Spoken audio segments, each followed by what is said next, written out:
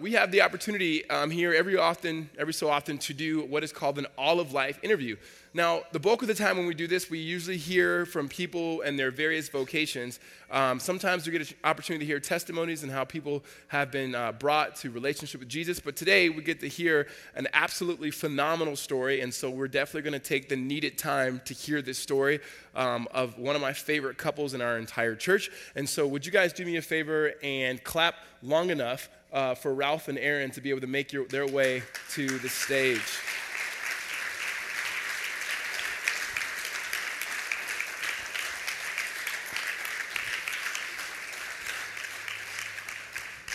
Good job. Okay, so thanks for bringing me a bottle. How'd you know? Thank you. Yeah, I did. So why don't you guys introduce yourselves? My name is Erin Amsden, and this is Miles. And I am Ralph.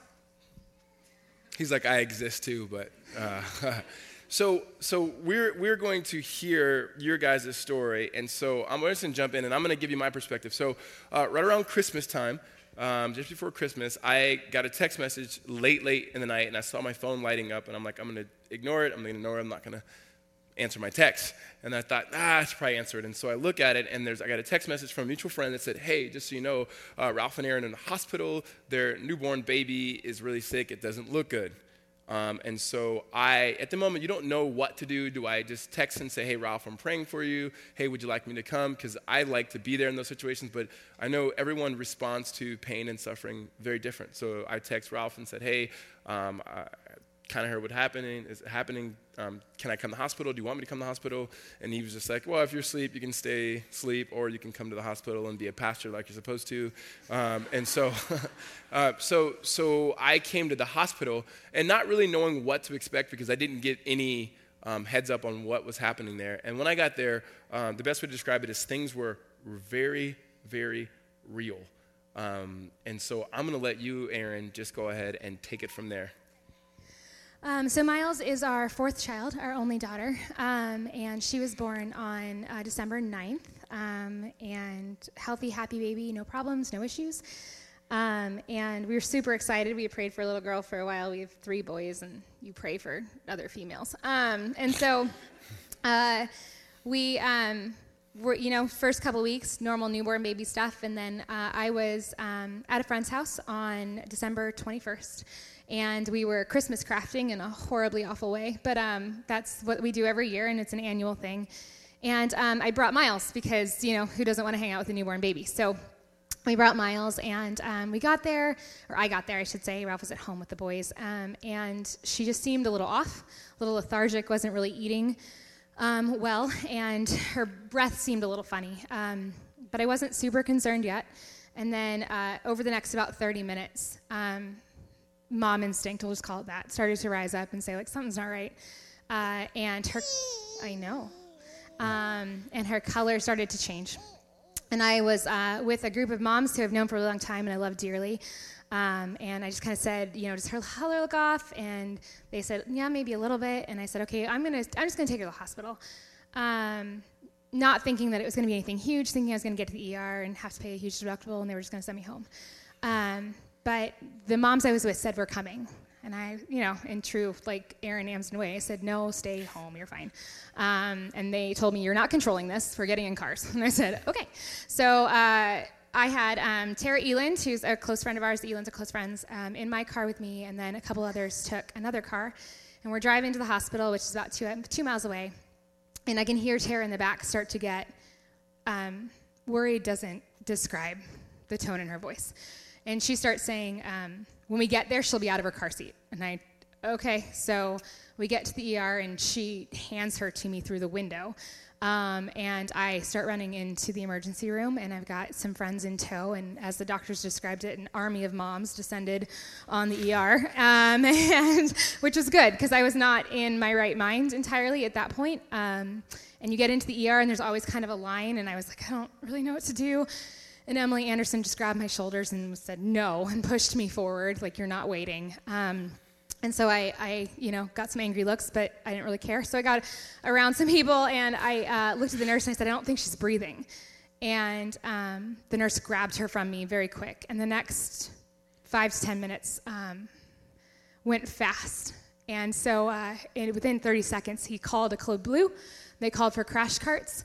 And I got whisked to a back room. Luckily, my friends were there to take care of all the paperwork. I got whisked to the back room with Tara, where I don't even know where these nurses and doctors came from. It felt like they dropped out of the ceiling. But there were 30 people in a room with her in 0 time at all. And to go from thinking something's wrong to what is happening is a really stiff shock. And they cut her clothes off, and they tried to get her to start breathing right, and it wasn't working, and so they went to intubate her. And when they went to intubate her, at that point she was in full respiratory failure. When they went to intubate her, her heart crashed, and she went into cardiac arrest. So within a minute, there is a full-grown woman on top of my then 13-day-old baby doing heart compressions. And as you can imagine, nobody's really talking to us at the moment. There's a lot of action happening. There's people running everywhere. Nobody was moving slowly at this point. And we just watched. And Tara held my hand and my head as we watched her get compressions for about 10 minutes. And just prayed hard that she would make it through that 10 minutes. I didn't know how long it was going to be. Ralph hadn't made it yet, so Ralph was not aware that our baby had medically died on the table. So by the time he got there, things had slowed down. They had gotten her heart back. They were just working out some other things. They got the intubation tube into her, and then they moved us up to the PICU, and they moved us to a staging area, which was just like a giant conference room, while they took her into a room with a whole bunch of doctors and other medical professionals to just see what was going on. And we were probably in that room for 5 to 6 hours that night. Does that feel about right? And every 30 minutes, our doctor, who that night, his name was Dr. Slinko, and Ralph describes it as he grew up outside of Chernobyl. So if you can imagine an Eastern Bloc accent, very, very heavy Eastern Bloc accent, giving you really bad news, it makes everything, in hindsight, a little comical, but in the moment, like a little worse. Because it just sounds awful. She could have said, like, your baby is fine, and it wouldn't have mattered. Like, it just was like, that sounds bad. Come to love him. He's amazing. But he came in every 30 minutes and basically said, we can't get her heart to take back over. So they saved her life a couple more times during that time. Died. There it is. Okay. And then he came in. Ricardo was there. Our RC leader, Daniel, had come. Some friends had shown up at our house to take over care of our kids, which was amazing. And he came in and said, okay, we can't get it back. So you have a choice. There's a last-ditch effort, and he made it very clear that it was a last-ditch effort before we start having organ failure problems, and that's called ECMO. An ECMO is a giant machine that essentially takes the place of your heart and your lungs so that your body can start to recuperate. ECMO is attached to you through 2 giant tubes in your neck. They go directly into your carotid artery. And it's hard on an adult. A 13-day-old baby was a little... it was just hard to talk through. So he said, you have 30 minutes, pray over it. Whatever you need to do, talk it out. We'll come back and ask. That 30 minutes turned into 2 minutes. And he walked in the room and said, we need a decision and we need it now. We're losing your daughter. And so we said yes. And they brought in our surgeon, who was Dr. Cox. And she came in and in very grave and realistic detail explained what was about to happen to our daughter, that what she needed to do to our daughter, every possible complication that could go wrong. She very much stressed that the likelihood of this working was almost none. In the same vein, though, like, she had some hubris, man. She was like, if there's anybody who's going to do this, it's going to be me. Which in that moment you want somebody who is confident in their abilities. And so she, we said, okay, we signed off all the paperwork, and she went in, and they set up her room that she was in as an OR. And she brought her team in, and about an hour and a half later, she walked back in and said, we got the tubes in with no issues. And she looked surprised herself. So no bleeding on the brain, no carotid artery tearing, nothing of that nature. So we got over that hump, and that was a good moment. But every doctor said, you're not over the hill. So we asked Dr. Slinko at the time, how long can she be on this? And he said 6 weeks. And we said, okay, what happens at the end of 6 weeks? Because they had prepped us to say, you're going to be here for a couple months, so just be ready for that. We said, what happens at the end of 6 weeks? And he said, you make the choice to pull her or not pull her. Everybody in that first night talked to us like we weren't taking our daughter home. And to have to think about how you're going to tell your older boys their sister's not coming home is a really hard thing to start to process in that moment. But she got on to ECMO and she did fine. Not only did she do fine, she surpassed anybody's expectations. Each day got a little bit better. We had some hiccups that were apparently expected. We just, are not doctors. And so when they walk in and tell you your daughter's kidneys are failing, that throws you off a bit. But then they follow it up with, no, we know that's going to happen, so we'll get them back. And you're like, oh, okay. So her kidneys started to fail, her liver started to fail. They kept her hypothermic, so she was blue. Ricardo saw her in that state. She was blue and really bloated from the kidney failing. And you could touch her forehead. That's about all you could touch without getting in the way of a tube or a PICC line or something else that was attached to her body at the time. So we woke up the morning, the 5th day we were there, we woke up that morning, and I go in to see her, and our Eastern European doctor is doing quite literally a jig in her room, and so we thought, well, this is great, and he said, we're taking her off, and the nurses looked a little bit weary, and he said, we just need your consent, and I think her heart is strong enough, we're gonna go. And so we said, okay. And that's a really hard decision to make in the moment because you can't go back on ECMO. So the other option at that point, if she started to fail, was to crack open her chest and go directly into her heart. And so we said, okay. And Dr. Cox came back and said, I didn't think I'd be back to take it out. I didn't think I'd see you guys again. And she went in, she said, I'm going to go wake up your baby. I said, okay. So she went in and she took the tubes out with 0 problems, which again was unexpected and amazing. And at that point, we just really had to get over the vent. So her heart had taken back over. It was still enlarged. But her lungs had not come back yet. And so we spent the next about 15 days dealing with her lungs. She got MRSA while she was in the hospital in her lungs, so we had to overcome that. We attempted, after about, I want to say about 10 days, they attempted to take the vent out. They thought she was strong enough, she was breathing on her own enough to take it out. It did not work. I had my baby for about 6 hours where I could hold her, and then she went back into respiratory failure. Same thing, just a slew of nurses and doctors came in and got her intubated again, put her back in a coma, and just said, I think she needs a couple more days. And she did. She needed about 3 more days, and then her lungs took over full force, and she was able to come off the ventilator. So at that point, we had to worry about the eating piece and the detox. They had her on some very amazing drugs, apparently. She had a lot of hallucinogens going on. But I know. So we got through that in the next couple of days, and then they discharged us. And the day of our discharge, at that point, we knew that, like, the rest of the hospital, not just Cardin's, but Banner, had lead nurses were seeing her story every morning just because the progress she was making is not the progress she should have been making at all. And every day we hoped for small wins, and we got those small wins, which was amazing. But the last day, a lot of our nurses that we had for the first couple of weeks, who were really the nurses that were there for her trauma, came back to see her, and just, I mean, at that point they got real truthful and just said, we didn't think you were going home with your daughter. And our ER doctor came upstairs to see her, which was fantastic. And he said, I've been doing this for 20 years.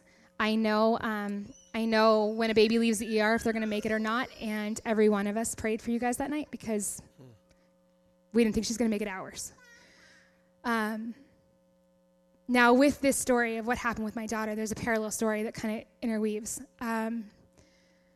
We got there the first night, and I had the moms who I love, my tribe, and You Need a Tribe, that were there, and they were intent on being there in the moment with us and being in the tension and making sure that they were crying with us, that they were feeling with us, and that was incredible. And then over the next 24 to 48 hours, this congregation showed up in a way that Ralph and I will never be able to repay or acknowledge. The amount of support that we got, the amount of love that we got, the amount of just showing up to the hospital room with baked goods. The nurses loved you.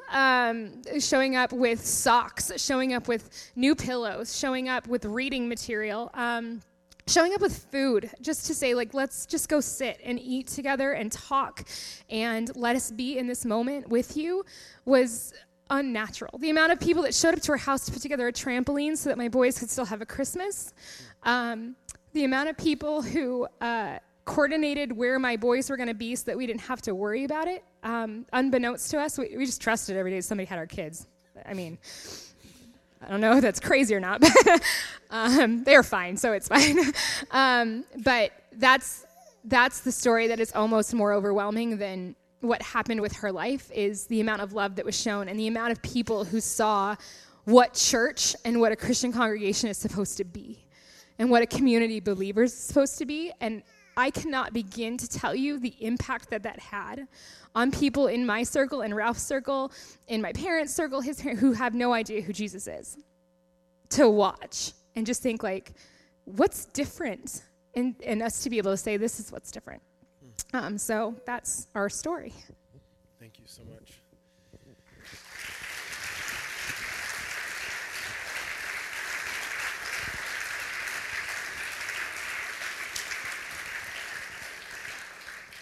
So through this,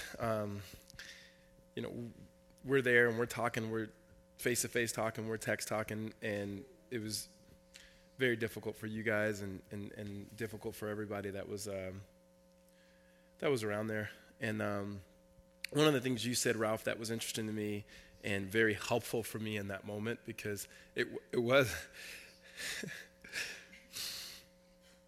it was Christmas time, and I kept thinking, I can't think of a worse time.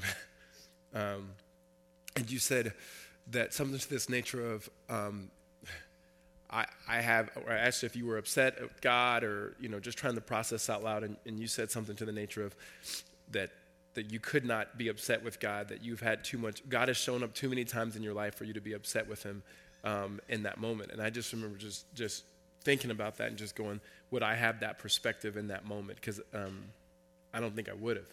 And so explain to me what you meant by that. Okay. So I think the best way to explain it is that I've been incredibly lucky to be in some circumstances that maybe you wouldn't imagine yourself wanting to be in, but the result of it is I've been able to see God's hand in my life, and I've been able to see God move. And as Christian speak as that sounds, I mean, when you actually see moving parts because of the hand of God, it's really hard to forget. And I remember, I told you this, my first memory of life is a memory of God's provision. Yeah.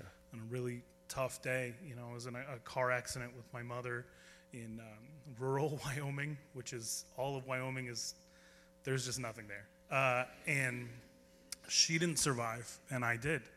I was very young, and it could have been days before anybody found us. And there's a police officer eating lunch on the hood of his car. Not near a city, 60, 70 miles from the nearest one, pulled me out, took me home. I was able to give him my address, my phone number, my grandparents' address, phone numbers, things that a 3-year-old shouldn't know. This is my first memory of life is this and everything that progressed from that. Growing up was really tough. I had a lot of things in my life I wish they weren't the way they were, but they were. And from a very young age, something that doesn't come from a 5 or a 6 or a 7-year-old was always there for me. And it took a long time for me to figure out what it was, but there was always this kind of calming presence of, just wait, just stay ready. It'll be okay. I know it's not ideal. Just stay ready. And when I came to learn more about who Christ is, I'm like a high school convert, like high school camp. Does anybody want to walk forward? That was me in high school. And for me, it was less of a conversion and more of a diagnosis. Like I finally figured out what it was that was kind of protecting me and moving through my life all those years. And it was just an incredible revelation that, I've had somebody looking out for me. I've had somebody looking out for my family. And so, and since then, we've had circumstances like this, and I didn't share this with the other two services, and I don't know why, but I want to share it with you guys. And she's not even supposed to be here. Regardless of everything that happened, we had a bunch of boys, and that's really hard, and they take a lot of energy. And we got pregnant with a fourth child, and we panicked. And when we finally kind of came around to the idea, I had people praying for us that it would be a girl and goofy stuff like that. We went in for a routine checkup, and they said, you're not pregnant. Like, you're pregnant, but nothing's there. And, we came here, and Erin led worship that weekend. And I sat right there, and I watched her seek God in that moment. And, and it still hurt. We still went home and said, we're comfortable with the family we have, and we're going to move forward this way and with our boys, and we're going to love them and raise them up. And, lo and behold, here she is, and we make it through a scary pregnancy, and she's born healthy. And then, we run into this situation. And what I was thinking of in that moment is a sermon that I heard one time.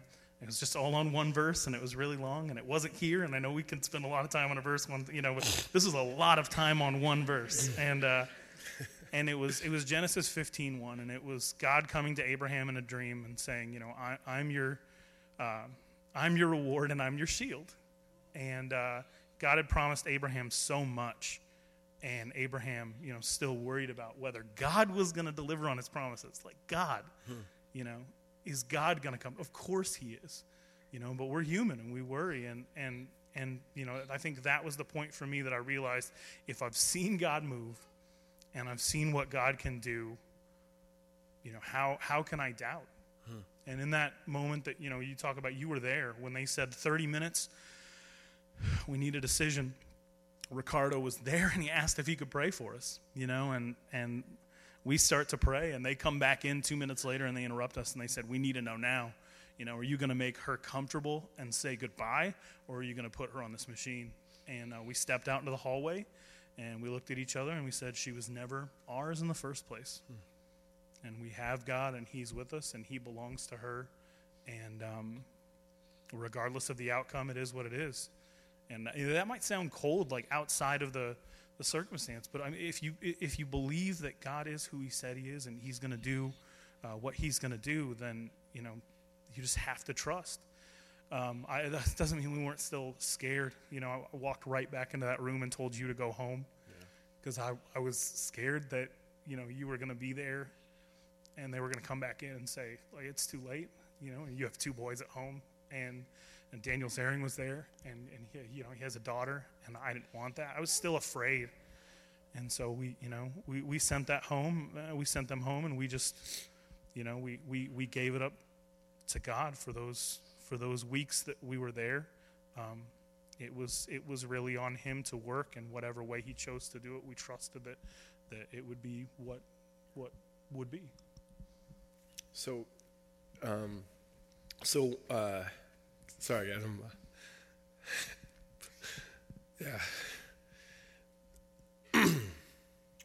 I'm back.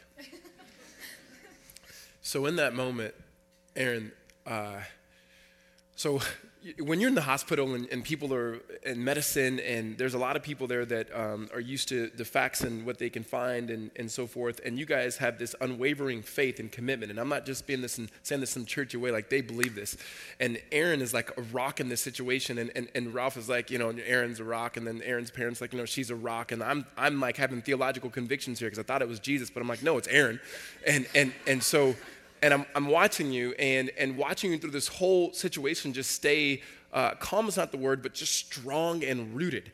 And there was a moment where Ralph said, do you want to go see her? And it's when she was, and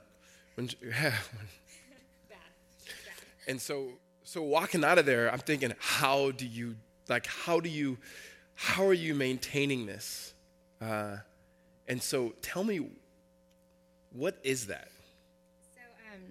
I think that a lot of that comes from, you have to look in hindsight. In the moment, I have no idea. I think you go into fight or flight response, and I think when it's me and only me, I tend to go flight. But when it's my children, it's fight, and it's 100% fight. But in hindsight and looking back and thinking through, Ralph said it, provision, and there's a lot of it that happened, and I'll get into that. Hi. prior to us even having her, but even that night we were supposed to be in Gilbert, and that fell through at last minute. So we ended up at the Zaring's house in Tempe, a mile and a half from Cardin's. The surgeon that we had it been a day earlier, wouldn't have been available because she would have been on vacation. So she was there and shouldn't have probably been there. The women that God put in my life were who I needed in that moment, regardless of when I met them 10 years ago, 8 years ago, 3 years ago. They were the women that I needed by my side at that point in time. And then I just think about like who I am when you strip away everything and I just get into super stress mode, or just like this needs to happen. I tend to stop thinking in the future. I start to really analyze things in the immediate. So what do I need in the next 30 minutes, next hour? What needs to happen in the next 30 minutes, next hour? And that helps in that moment, because in that moment, all you want is another hour. In that moment, all you want is one more hour with your daughter. Just give me one more hour was a prayer that we said a lot. And even now, when we look at her and, she's here and she's 7 months and she's healthy, it's just give me one more day. Like, I just want one more day. Because there's still that realization that she's not ours. And we are so incredibly blessed and thankful to be able to watch over her and hopefully raise her in a way that she honors God. But ultimately, God's going to do what he's going to do. And it goes so much further than that. So I've got a favorite song that I ended up singing to her when I was finally able to find my voice in there. And it's called Small Enough by Nicole Nordeman. And I feel like this is where I kind of go in times of panic. And I don't think any of us have problems acknowledging how big God is. God is big. God is huge in ways that we can't quantify or understand. But there are moments when, like, deep in your heart, like, I just need to know that you're here. I don't care how big you are right now. I just need to know that you're small enough to be in this room. And you guys showed that, believe it or not. So the people that were there for us and the praying for us and people who were praying for her and organizing for her and all of those things, as much as the doctors that walked in and we got to have conversations with them, he showed up in so many small ways to say, I got this. You can just let this go. Just be here and know that she's mine and I've got it. And regardless of the outcome, I've had it. And so that, I think that helps, that knowledge and that understanding and being rooted in that was huge. And in my most panicked moment, after we got through a lot of the physical stuff, and we were so incredibly thankful to get through the physical stuff, we realized we hadn't seen the neurologist yet. So they did a lot of brain scans while she was hypothermic, and then they had taken her to do some more later on, and because she didn't have oxygen to her brain for upwards of 10 minutes. So after all of the physical started to wind down and we were seeing a light at the end of the tunnel, there was this moment of realization where I didn't know if I was going to be able to meet my daughter, who she was when she was born, right? And not that we wouldn't have loved her just as much with anything that could have happened in that moment, but there was this immediate feeling of almost loss. Like, what if we don't get to meet our daughter? What if we never get to see what her personality is or was or anything of that nature? And the neurologist came in that day, and Ralph and I prayed, and I just went back to that, like, you know what, doesn't matter. Like, we're taking her home. And we didn't think we were taking her home. And he walked in and laid the scans out, and he just said, I don't even know how this works. There's not a single sign on her brain that she will have oxygen. Not a single one. There's no shaded spot. There is no indication that her brain didn't have oxygen for a period of time. Your daughter is whole and complete neurologically. And it just felt like another little, told you so. And it was just like, it just constantly reaffirmed. He constantly reaffirmed through you guys, through others in our community that he is God, and he's got it under control. Anything you have for us, man? Yeah, one thing I want to make clear, and I really, really want to say is, we wanted to come up here. We wanted to share something good with you. We almost felt like we owed it to you for the way this congregation came through. And if you are hearing about this for the very first time, then the people that you know in this congregation, they were part of that for us. And if you're here for the very first time and somebody brought you, know that those are the people in this room.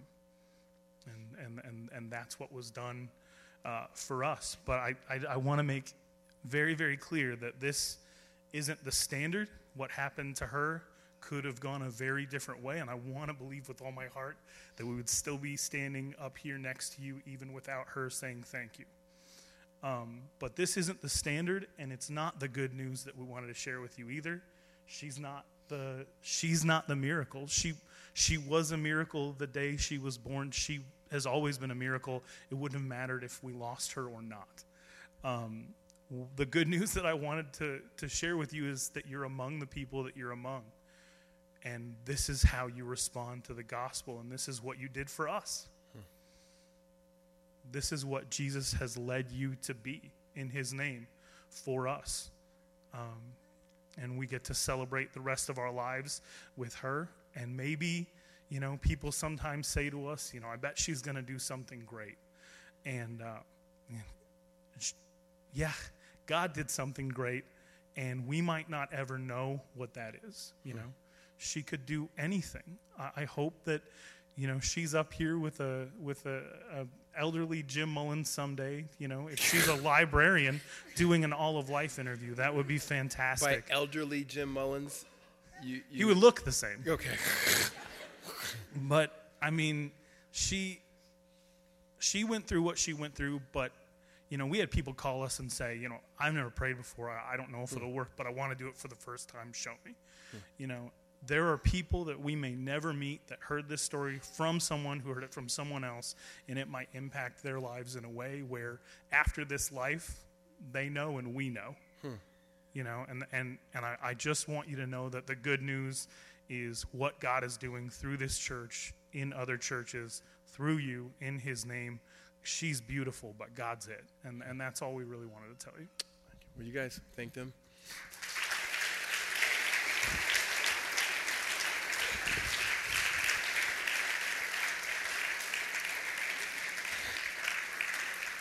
Would you guys please stand, and then we're going to give thanks to the Lord, and please remain standing as we listen to the Word of God being read over us this evening. Father, we thank you so much for your good news and your continuous good news to us.